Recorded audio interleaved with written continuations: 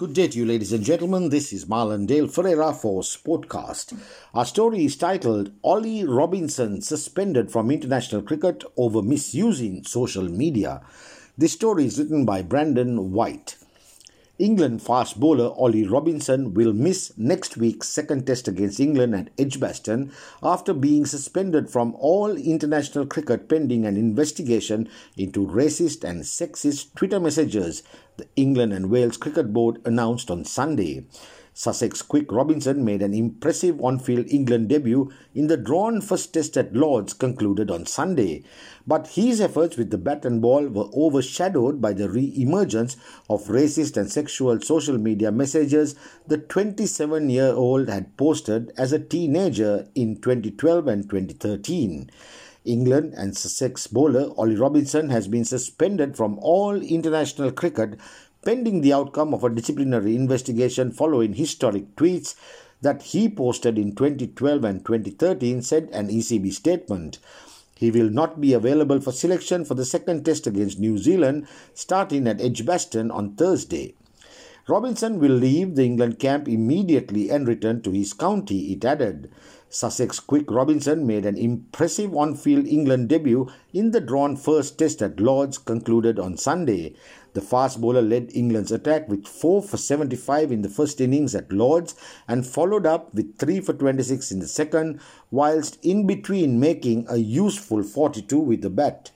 But he found himself making an unreserved apology after stumps on Wednesday, his first day in Test cricket, for tweets that included comments suggesting Muslim people were linked to terrorism and derogatory remarks about women and people of Asian heritage. His messages re-emerged after both teams lined up before play on Wednesday for a moment of unity designed to show their opposition to discrimination, with England wearing t-shirts stating, "Cricket is a game for everyone."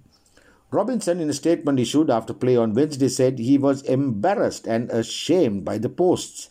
"I want to make it clear that I am not racist and I am not sexist," he added. England captain Joe Root, speaking after stumps on Sunday after Robinson's suspension had been announced, said of tweets, "I couldn't believe them personally." Root, however, added, "Robinson had shown a lot of remorse. That was very genuine." Turning to Robinson's first match as a Test cricketer, on the field at Lord's, the skipper said, "He has had an exceptional debut and showed high levels of skill, and he's definitely got the game that can be successful in Test cricket." Root, however, insisted, in regards to the stuff that's happened off the field, "It's not acceptable within our game. We all know that." As for suggestions that the ECB should have investigated Robinson's social media history prior to his England debut, Root said, "We can look back about how this could have been handled better, but the fact it shouldn't have happened. And if we continue to keep trying to better the game right now, then in years to come, this shouldn't be an issue. We've got to move forward from this, learn from this, and do everything we can to make sure it doesn't happen again." Robinson has a separate employment contract with Sussex, so he is free to play if selected for the South Coast County during his international suspension. This is Marlon Dale Ferreira signing off for Sportcast.